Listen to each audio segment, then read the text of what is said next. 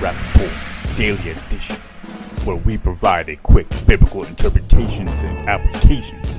This is a ministry of striving for eternity. You know, there's many people who are having real issues with what the Bible says because God is referred to in a masculine sense.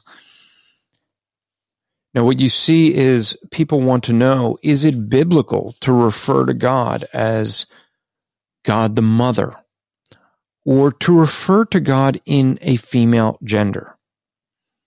The simple answer is no, it is not biblical.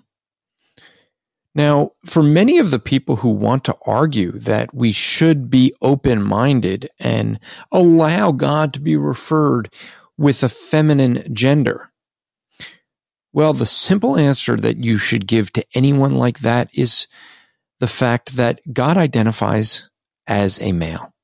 You see, most of these people that would argue that God should be referred to as a mother will also argue that people should be able to use whatever pronouns they identify. Well, God identifies as a male and identifies as father. Therefore, the only biblical way to refer to God is the way that he calls himself, not the way some liberal agenda wants to try to rewrite the Bible because they don't like the hierarchy that God created, the ordained roles that God set in place. And so what do?